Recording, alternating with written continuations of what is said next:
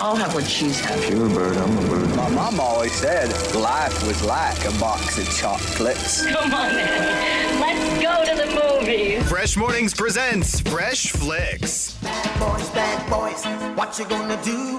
What you gonna do when they come for you? I know we were all hyped up about this. Bad Boys for Life we all saw. You know, sometimes you go in with high expectations and they are not met. This was met. I gotta say, I loved every second of this. Now, this was 17 years since the last movie, so there was a lot of anticipation. How was it going to go? I also loved this movie, You know what? I saw it by myself, and first of all, new dads out there, I highly recommend going to see action movies by yourself, by the way. That was a great call. Thank you, honey. Second of all, I was thinking to myself, you know what? There's not so much action. This is something that, like, the movie could have gone in the Fast and Furious realm where it just would have been insane action the whole time, or it could have gone more like Jason Bourne identity kind of stuff where it was a little bit more story. And I thought it did such a good job with the story, and I thought that you would love it, Kim. I really did. Yeah. I laughed and I cried a couple of times during this movie. In these streets, I never trusted anybody but me. I'm asking you, man. Bad boys. One last time. One last time. As I mentioned going into this, my expectations were through the roof too. Bad Boys 2, I think, is one of my favorite movies of all time. Me too. And one thing we were talking about here, which we won't reveal during this review, there are some big spoilers in this movie. Big shockers. Big shockers. Like, the story was actually extremely well done. I also have to say, I thought Martin Lawrence stole the movie. Oh, this is my wife's car. Come to the front door.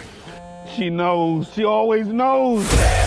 I want to see him now in some dramatic things, because some of those scenes, right, when Will Smith is like, come on, we got to ride and die together. And Martin Lawrence is like, no, we're old. Like, you sound like you're 20. Like, and you know what I found about these movies? I don't know if it's just because there's, such a backstory we've seen with the other two movies.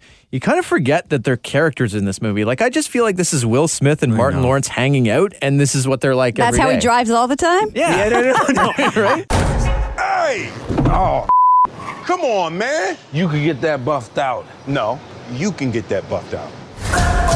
It's funny though. I totally agree. They kind of got back to their roots a little bit, right? It's really who they were. Their charisma on screen was right. It was incredible. You talked about the backstory, Mark, and I will say that after watching the third movie, we went back and watched 1 and 2. I would say if you're going and haven't gone yet, do that first, because it did fill in some blanks for me that maybe I'd forgotten about. There are some throwbacks to the other movies that make an appearance in this too, which I was very pleased about. I say if you're a Bad Boys 2 fan, Reggie's appearance was amazing. But no, really, like, it totally hit that balance between the heartfelt and the comedy and the action. I think I could have used maybe a little more action. I don't know if you felt that way. There were times I was like, come on, but it had a really nice balance. It was a really nice balance. Is this the first movie that we all came out with smiles on our face and like we're all united as one? Like, we're starting off 2020 on such a great note. A united front. I love it. That's either a really great sign or a really bad sign. No, it's good. Should we get to the scores here? I think so, yeah. Okay, I'll go first. Go. I did love this movie, felt all the emotions I want to feel when I go to a movie theater.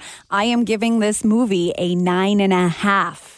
Wow. 9.5 I'm so 10. happy. You know what? I was going to say the same thing. I'm going like 9.5 out of 10. It gives you a little more action, but I thought it was a really great balance, 9.5 out of 10. Well, now I sound like a jerk because I'm a hard marker, but No. I'm only at 9.2, and the only reason it's not a 10 is because Bad Boys 2 is still my favorite, so I'm leaving a little window there. Yeah, I hear you. But now, not to give anything away, but that little twist at the end, which I thought was like really wonderful. I don't think the series is done yet. I don't think so either.